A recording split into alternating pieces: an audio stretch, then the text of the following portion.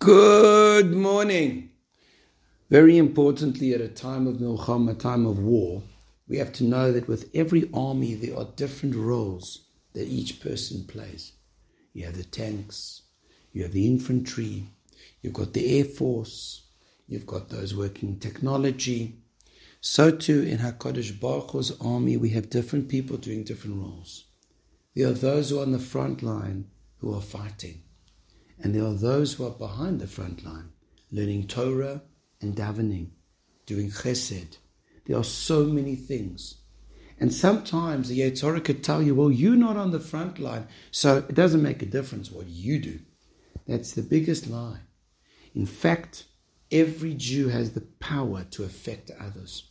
And every tefillah, that is our missile, says Rav Asher Weiss. Every word of Torah, that gives strength to our soldiers, that increases them, their powers, and gives them success.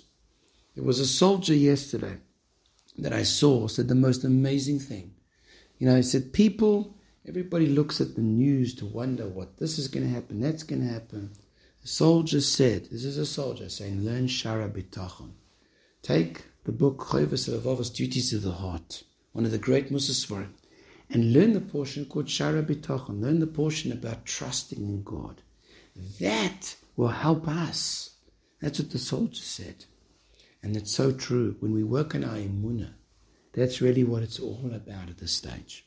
We know that when Hashem took us out of Egypt, 4/5 of the adults died because they didn't have that emunah. They didn't have that trust in Hashem, and they decided, well, now I'm comfortable, I'm going to stay there. When we're in the situation now, each person needs to rise to the challenge and not shirk his role. And each person, when he works on his emunah, he will see bracha not only for Klal Yisrael on the front, but him in his personal life as well. Have a wonderful day.